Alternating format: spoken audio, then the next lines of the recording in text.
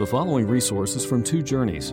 Two Journeys exists to help Christians make progress in the two journeys of the Christian life, the internal journey of sanctification and the external journey of gospel advancement. We do this by exporting biblical teaching for the good of Christ's church and for the glory of God. Please visit twojourneys.org for more resources. Turn your Bibles, if you would, to Exodus chapter 3. We're going to be looking this evening at the call of God in Moses' life and how God confronted Moses and challenged him in an amazing way to be involved in the Exodus and in the work that God was doing. And as you're looking there, I want you to look at how many of you have seen this book. This is called Experiencing God. Have you ever seen this? Some of you perhaps have even gone through it. You realize what a significant text Exodus 3 is and 4 to this entire Henry Blackaby presentation of the Christian life. It's so significant that he even got an artist to draw an artist rendition of Moses at the burning bush on the cover. And on the inside back cover, he summarizes all of what he wants to say about how God confronts us in our lives and challenges us to follow him and to get involved in the work that he's doing, to make the changes in our lives, to rearrange our entire lives, to get involved in what God is doing. And even there, he's got Moses before the burning bush. And so this is a very significant text. But as I was looking through this today, I came across a passage that I'd read before, and I found it very, very interesting. I want to read it to you, talking about D.L. Moody. Now, D.L. Moody was a great evangelist. God did incredible things through him. And the point that Blackaby is making here in this section is what God can do through an ordinary human being. That God can do anything through an ordinary individual according to his sovereign power. Listen to what he says. Dwight L. Moody was a poorly educated, unordained shoe salesman who felt the call of God to preach the gospel. Early one morning, he and some friends gathered in a hayfield for a season of prayer, confession, and consecration.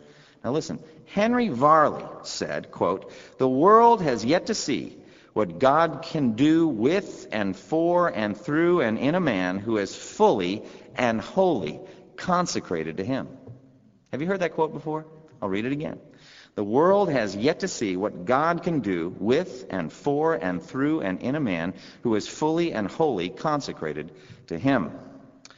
Now, I just want to stop right there and give you my reflections on that Varley quote. That kind of quote has always laid me low. Do you know why? Because I just can't ever seem to get fully and completely and totally consecrated to him. Doesn't that bother you? And it's like God isn't doing great things in my life because there must be some part of me that's not fully and totally and wholly consecrated to him. I feel like it's like a hammer blow. Fully and wholly and totally consecrated to him. But even Varley in the quote acknowledges that it's never happened before. There is nobody in this category save one, Jesus Christ. And in that sense, the quote is totally wrong because the world has seen what God did through his only begotten Son, who was fully and totally and wholly consecrated to the will of his Father. My food is to do the will of him who sent me and finish his work. Father, I have finished the work you gave me to do. He said that. And so he did it. And so the world has seen, in fact, what God can do through one individual, the incarnate Son of God. But there's been no one else like him. And what is fascinating to me is that Blackaby quotes this positively and then uses Moses as an example of somebody who is fully, wholly, and totally consecrated to him. Is that true? If you read the account in the burning bush, Exodus 3 and 4, was Moses fully and wholly and totally consecrated to God? No way. He argued with God every step of the way. That's encouraging to me. God can do great things through people who are not fully and wholly and totally consecrated to him because he is a sovereign God who delights in using sinners to accomplish his sovereign purposes. Is that not the story of the burning bush, among others? So I love Henry Blackaby. Please don't get me wrong. I love this book. I think it's got so much truth in it. But I found this to be such a burden because I could never quite get to the point where I was fully, wholly, and totally consecrated to him. I'm going to be hearing those words in my sleep as I go to sleep. Again, don't get me wrong, because it is so important that we take off our shoes, for the ground on which we're standing is holy ground. And God dealt with Moses on the issue of holiness right from the start. We must be consecrated to God. We must seek to be holy and totally consecrated to him. But we'll never get there, and yet God can use us.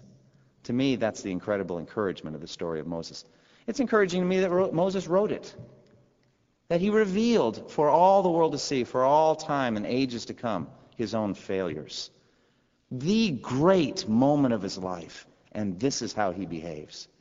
After 40 years of wandering in the desert, and 40 years before that of training in the school of the Egyptians and all of his experiences there, this great man of God, who already had demonstrated remarkable faith in leaving Egypt and not desiring to be part of the flesh pots of Egypt and to live that kind of life. He was a great man of God, still was not ready to be completely consecrated to God and to do the thing that God called him to do. We see here displayed self-focus, don't we? Who am I that I should go to Pharaoh, right?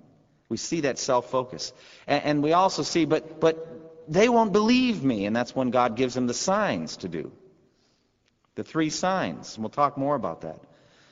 They won't believe me, they won't accept me. Or 4:10, he says, I'm slow of speech, I've got a speech impediment. And God has to deal with that. And then finally, the clincher, oh God, please send someone else. I mean, let's get to the heart of the matter. Why do all of the other things? I don't want to do it. Send somebody else. And I think all of Moses' questioning at the burning bush was not so much that he wanted an answer to each of these, but he wanted God to send somebody else. And yet Moses, in his honesty, led by the Holy Spirit here, reveals that God still did great things in and through him and by him. Is that not encouraging? What God can do in a sinner. What God can use a man like Moses to do. Now, last time we talked about how Moses was really somewhat like clay in the potter's hands, and how God was shaping and working with Moses. And even this experience of the burning bush was a tremendous example of that, how God was shaping Moses and preparing him for a great work. And so, for 40 years, Moses grew up in the system of the Egyptians, and all of those experiences were cataloged in his mind, and they were burned in there. And I think they probably caused some of the problem. He knew the might and the power of Pharaoh. He had seen it firsthand, and it caused him pause. It caused him to be terrified, I think. But all of that was programmed into Moses, and God had used that in a mighty way. But then just at that moment, he felt that God was going to use him to deliver his people through his own strength. And so he takes up a weapon and kills an Egyptian. It says in Acts chapter 7, Stephen recounting this story, Moses thought that his own people would realize that God was using him to rescue them, but they did not. Was God using Moses at that moment to rescue his people? Not at all. But Moses thought so. Moses wasn't ready yet. Put the cake back in the oven. It's got 40 more years of baking. And so he's not ready, and he's got to flee for his life. 40 years of wandering in the desert behind somebody else's sheep. We talked about that last time. And finally, at the age of 80 years old. How many of you are younger than 80? Raise your hand. How many of you are older than 80? I don't think anybody. God can still use you. Isn't that incredible? But at age 80, only then does he get the call of God for his life, the work of God. And he's still not ready, is he? We've already seen the evidence of that in Exodus 3 and 4. We've talked about that. He's still not quite ready, but the time has come. And so Moses thought he could do it through his own strength, and he could not. And so he was banished out into the desert. And then the time comes for the burning bush. Look at verses 2 and 3 of Exodus 3. Actually, I'm going to begin at verse 1. Now Moses was tending the flock of Jethro, his father-in-law, the priest of Midian, and he led the flock to the far side of the desert and came to Horeb, the mountain of God. There the angel of the Lord appeared to him in flames of fire from within a bush. Moses saw that though the bush was on fire, it did not burn up. So Moses thought, I will go over and see this strange sight, why the bush does not burn up. When the Lord saw that he had gone over to look, God called to him from within the bush, Moses, Moses. And Moses said, Here I am. So this is the beginning of the call. And we talked last time about how the angel of the Lord is the one who had appeared to Moses in the flames of the bush. This angel, I made a case for the fact that I believe the angel is really the second person of the Trinity. Jesus Christ in his pre-incarnate days appears to Moses in the flames of the burning bush. We talked last time briefly about the symbolism of the burning bush. Among other things, it symbolizes the holiness of God in the midst of a sinful people. And that harmonizes with the way I began my message tonight.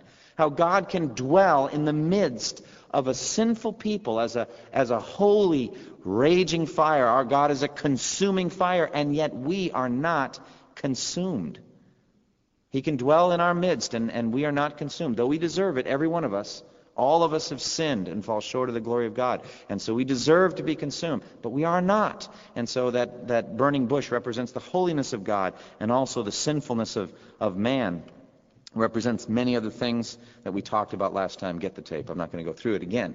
But there's a lot of spiritual symbolism. But now we're going to talk about the call of God on Moses' life. Look at verses 5 through 10. God begins in verse 5, "Do not come any closer," God said. "Take off your sandals, for the place where you are standing is holy ground." And then he said, "I am the God of your father, the God of Abraham, the God of Isaac, and the God of Jacob." At this Moses hid his face because he was afraid to look at God. The Lord said, "I have indeed seen the misery of my people in Egypt. I have heard them crying out because of their slave drivers, and I am concerned about their suffering. So I have come down to rescue them from the hand of the Egyptians and to bring them up out of that land into a good and spacious land, a land flowing with milk and honey, the home of the Canaanites, Hittites, Amorites, Perizzites, Hivites, and Jebusites. And now the cry of the Israelites has reached me, and I have seen the way the Egyptians are oppressing them.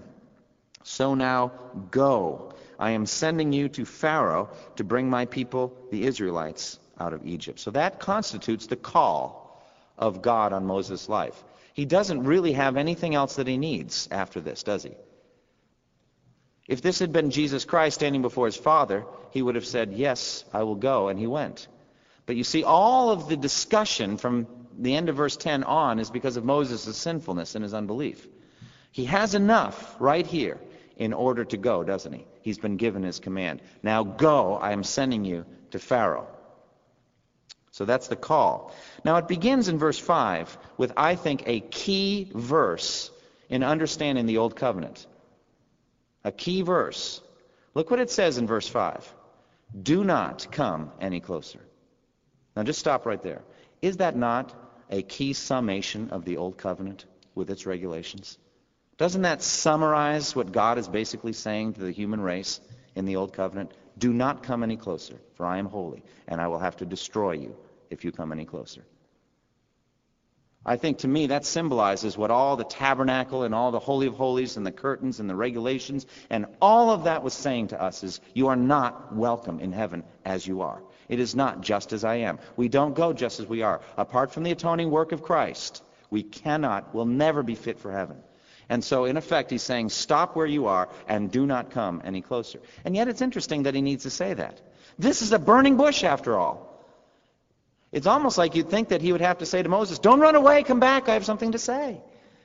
But no, he knows. God is intrinsically attractive to us. We want to get close. But God has to say, don't get too close until you understand holiness. Until you understand your own sinfulness. Don't come any closer. In the end, through the ministry of Jesus Christ, he will command us to come very close to the very throne of grace to receive mercy and find grace to help in time of need. That is the value of the blood of Christ and the ministry of Christ as the high priest. But we didn't have that kind of ministry in the time of Moses. And so the message here is, do not come any closer. Stay where you are. And so it's not, don't run away, but don't come any closer. Just stay right there. I know you're interested. I know you're fascinated. You would come right into the bush if you could, because we want to be close to God. But don't come any closer. And then what does he say? Take off your sandals, for the ground or the place in which you're standing is holy ground. Now this bears some meditation, doesn't it? What is holy ground after all? What is holy ground? It's where God is. But isn't God everywhere, Mac? So what is this holy ground? And what does it mean, don't come any closer? How can you get close? Wait a minute. Am I closer to God here? Or over here? How about over here? Where am I closer to God? If God is truly everywhere, then you're never closer to God in one place than you are in another, spatially, physically. You know what I'm saying? It's a relational issue, isn't it? It has to do with relationship. God said in Jeremiah 23 and 24, am I only a God far away, not a God nearby, or a God nearby and not far away? Do I not fill heaven and earth? I am everywhere. No matter where you go, I will be there. But yet we've got this issue of holy ground. What is holy ground? It's whatever God says it is. The Holy of Holies is where God says it is. And he's teaching us something thereby, isn't he? He's teaching us relational closeness. It's got to do with the relationship. And the issue, as always, is our sin. And so he's got to deal with Moses and his sin. And so he calls that patch of ground holy ground. He cordons it off and says it's holy ground. And what does he command Moses to do concerning the holy ground? Take off your shoes. What is this issue with the shoes? Well, I think the shoes symbolize our daily life sinfulness. I really do. I think it has to do with the walk that we walk. And as we walk through muck. And that muck is the issue that separates us from God. And so the shoes themselves then become, like the holy ground, a symbol of our separation from God. The shoes become a symbol of our sinfulness. Do you remember in the account in John 13 of the foot washing? Jesus is washing their feet. You remember that? And it's so difficult for Peter to accept this. His pride just will not allow him to have Jesus down on his hands and knees washing his feet. Well, you can relate. How would it feel if I said, we're going to have a foot washing tonight? Say, well, I didn't prepare. How would you prepare for a foot washing? Wash your feet, right? Get yourself ready. Well, the first foot washing, they didn't prepare. Those feet needed washing, okay? And so we prepare by getting ourselves cleaned up a little bit so that we're acceptable, right? But they didn't have time to prepare, and Peter was very offended by this, very upset by it. And he said to the Lord, are you going to wash my feet? Now, that's an interesting question. Isn't it obvious that I'm going to wash your feet? I'm not going to skip you. I've already done 4 or 5 of the apostles. I'm going to get you too. He said, you will never wash my feet. You remember that? He says, you will never. Actually, it says, into eternity, you will not wash my feet. And then he says, remember what Jesus said, very important answer. Unless I wash you, you have no part with me. And there are no throwaway lines for Jesus. Every single thing he said bears meditation. What does he mean when he says, unless I wash you, you have no part with me? What does that mean? We must be cleansed by Christ, or we have no access to God. You can't be with him unless he cleanses you. And so the foot washing at that moment was a symbol of the cleansing. You remember then what Peter says at that point. He says, all right, Lord, then not only my feet, but my hands and my head as well, every part, I want a bath, because I really want to be close to you. But you see, you don't get a stronger will than Jesus. I don't care how, you may be strong-willed, but nobody's will is stronger than Jesus. You don't get the final word on Jesus. He's already thought it through. If Peter had needed a bath, he'd have been given a bath.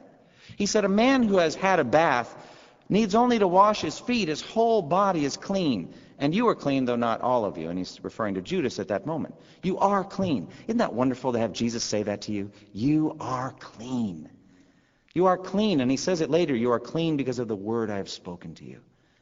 Christ's word makes us clean. But then why the foot washing? Well, a man who's had a bath needs only what? To wash his feet. We're sinful, aren't we? We get involved in sin all the time. And so I think that take off your shoes means recognize the daily sinfulness of your life. Recognize just how far you are every day from God. Remember how David spoke in this matter? He said, my sins are more numerous than the hairs of my head. Even though the account later about David's life said that he only sinned in the matter of Bathsheba, we know actually that David sinned every day. David said so.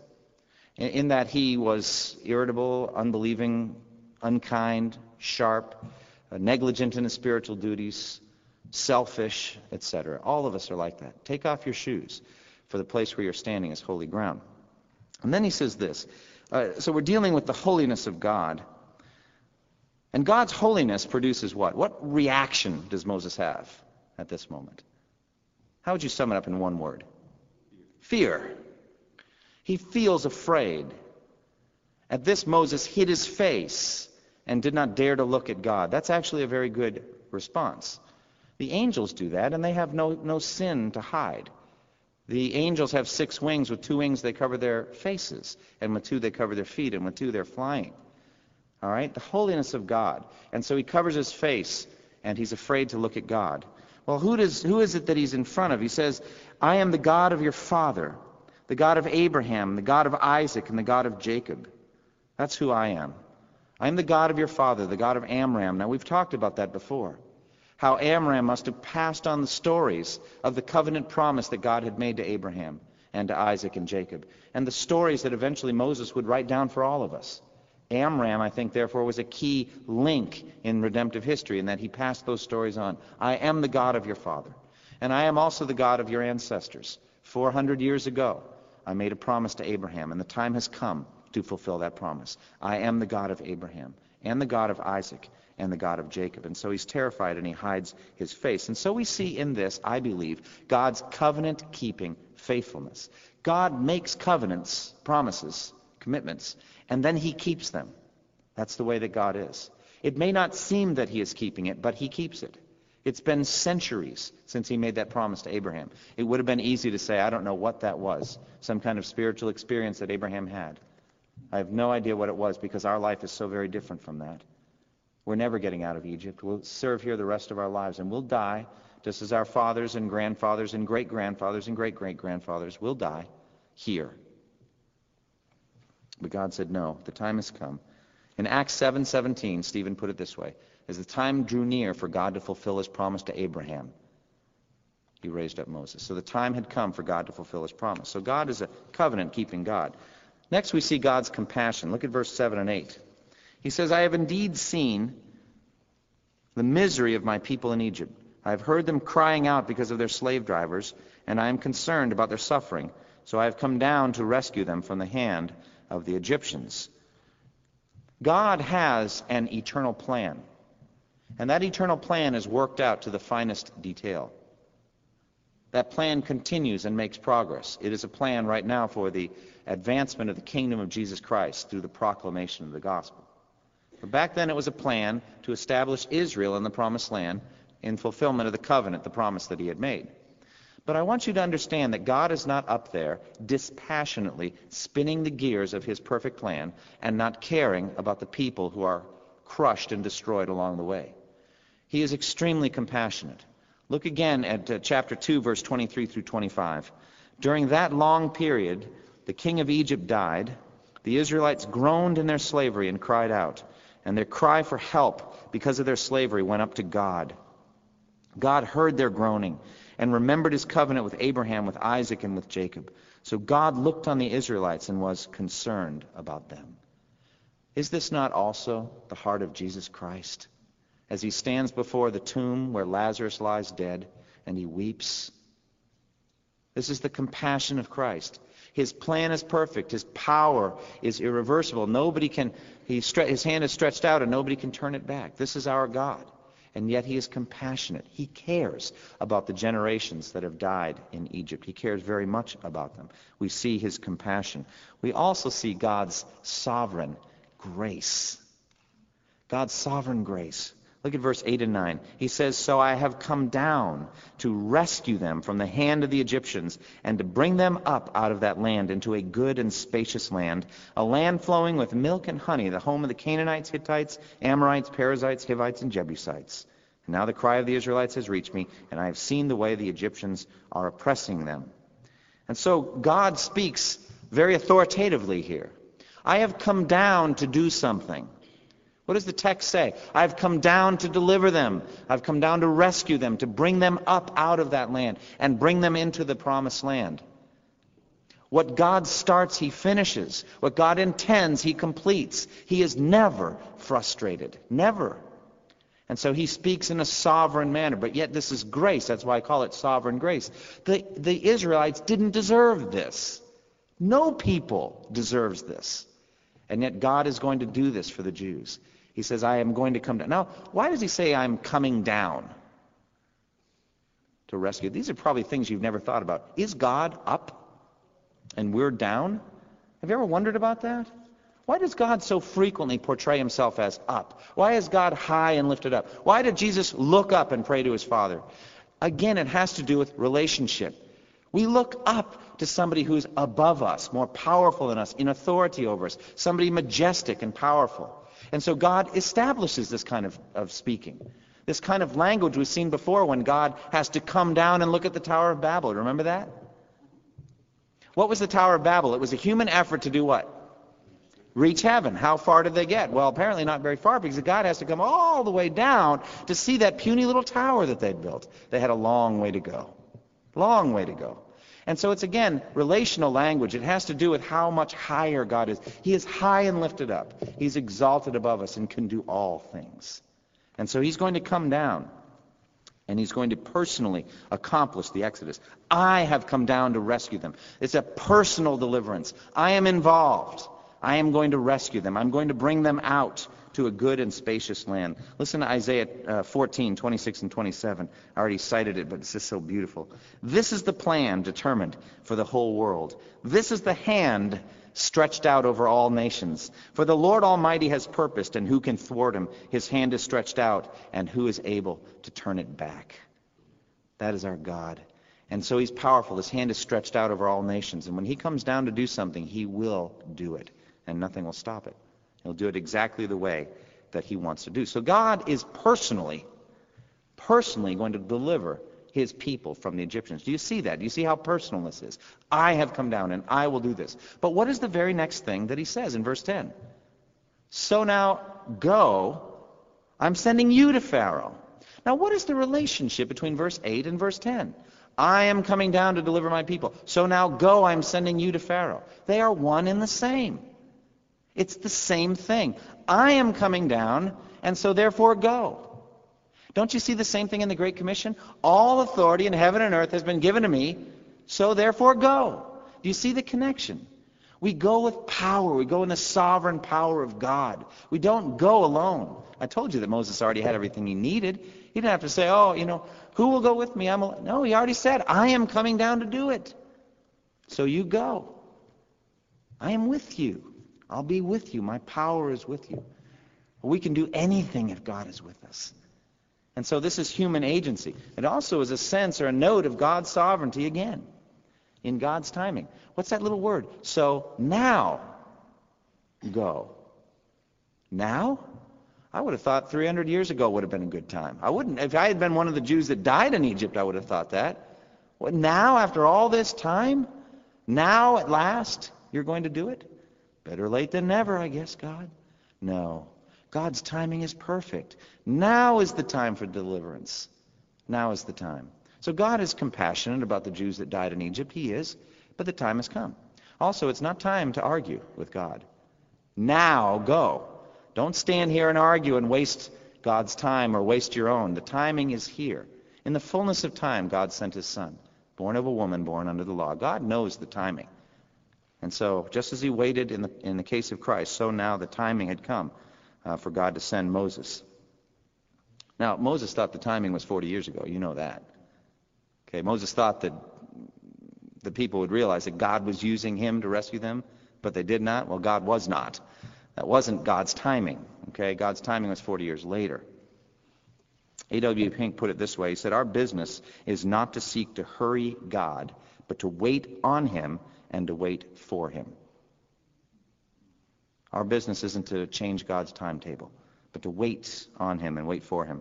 For many long years had the groans and cries of the distressed Hebrews gone up, but the heavens were silent. Only now was God's timing complete. So this is the call of Moses. Okay, how does he respond? What's his answer? Here am I, send me? Not at all. What is his first answer? This is a fascinating thing. But Moses said to God, who am I that I should go to Pharaoh and bring the Israelites out of Egypt? This is just the beginning of the cavilling, the arguing back that Moses is going to do. Now, what is the framework of Moses' question? It's self-focused, isn't it? It's a selfish question. It's a selfish question. And I think it's fascinating because it just gives us a glimpse into human nature. Our eyes are always on ourselves. Now, we can look inward and we can find the resources there, and in that case, we're boastful and arrogant. Or we can look inward and not find the resources there, in which case we get depressed. But neither one is from God, you see. And so Moses' focus is completely on himself. I would have thought it would have been on God. He is looking, after all, at the burning bush. He should be focused on God. Now, think about it this way. Who am I that I should go to Pharaoh and do this? Look at verse 12. What is the answer to the question? I will be with you. Now, wait a minute. That seems like a non sequitur to me. The question was, who am I that I should go? And what was God's answer? I will be with you. Does that answer the question? In one sense, no. In another sense, yes. I think it answers the question by saying your question is irrelevant. The fact of the matter is it doesn't matter who you are at all. It's about me. It's about my power. It's about what I can do, not about you at all. And so God doesn't bother to answer the question. He doesn't say, well, you know something, Moses, you're lacking self-esteem here. He doesn't sit down and give him a self-esteem counseling session at this time. You don't realize all that there is in you. You don't realize all your potential, all of the things that you could do if you would only believe in yourself, Moses. You need to just trust in yourself. Go with your instincts, Moses. You'd be amazed at the good things that could happen if you'd only believe in yourself. Have you ever heard that kind of message? I fear that too many students are hearing that self-esteem message these days. This is not the message of God. God doesn't speak this to us. His answer to, who am I that I should do such and such is, yeah, who cares? Well, I wasn't going to put it that boldly, but why not? Who cares? Do you want to come up? That's good. I love it. Who cares who you are? You are not the point. And yet we don't want to go too far because Moses had been crafted for 80 years for this mission. It's not like God didn't do all of this preparation, but he doesn't answer the question because it's not ultimately the issue. God can, out of these stones, raise up children for Abraham. He can do anything. And so the issue has never been, who am I that I should do such and such? It's, what has God called me to do? What has God called me to do? I guess more than anything, I don't want us striving for self-esteem. I want us striving for God esteem. Let's esteem God properly. Let's esteem him to be the sovereign king of the universe that he portrays himself to be here. Let's think of him properly. And if we do, I think we will think of ourselves properly too, with sober judgment according to the measure of faith God has given us. That's the right way to think about ourselves, but in light of God's sovereign power. Thank you for listening to this resource from twojourneys.org. Feel free to use and share this content to spread the knowledge of God and build his kingdom. Only we ask that you do so for non-commercial purposes and in accordance with the copyright policy found at twojourneys.org. Two Journeys exists to help Christians make progress in the two journeys of the Christian life, the internal journey of sanctification and the external journey of gospel advancement. We do this by exporting biblical teaching for the good of Christ's church and for the glory of God.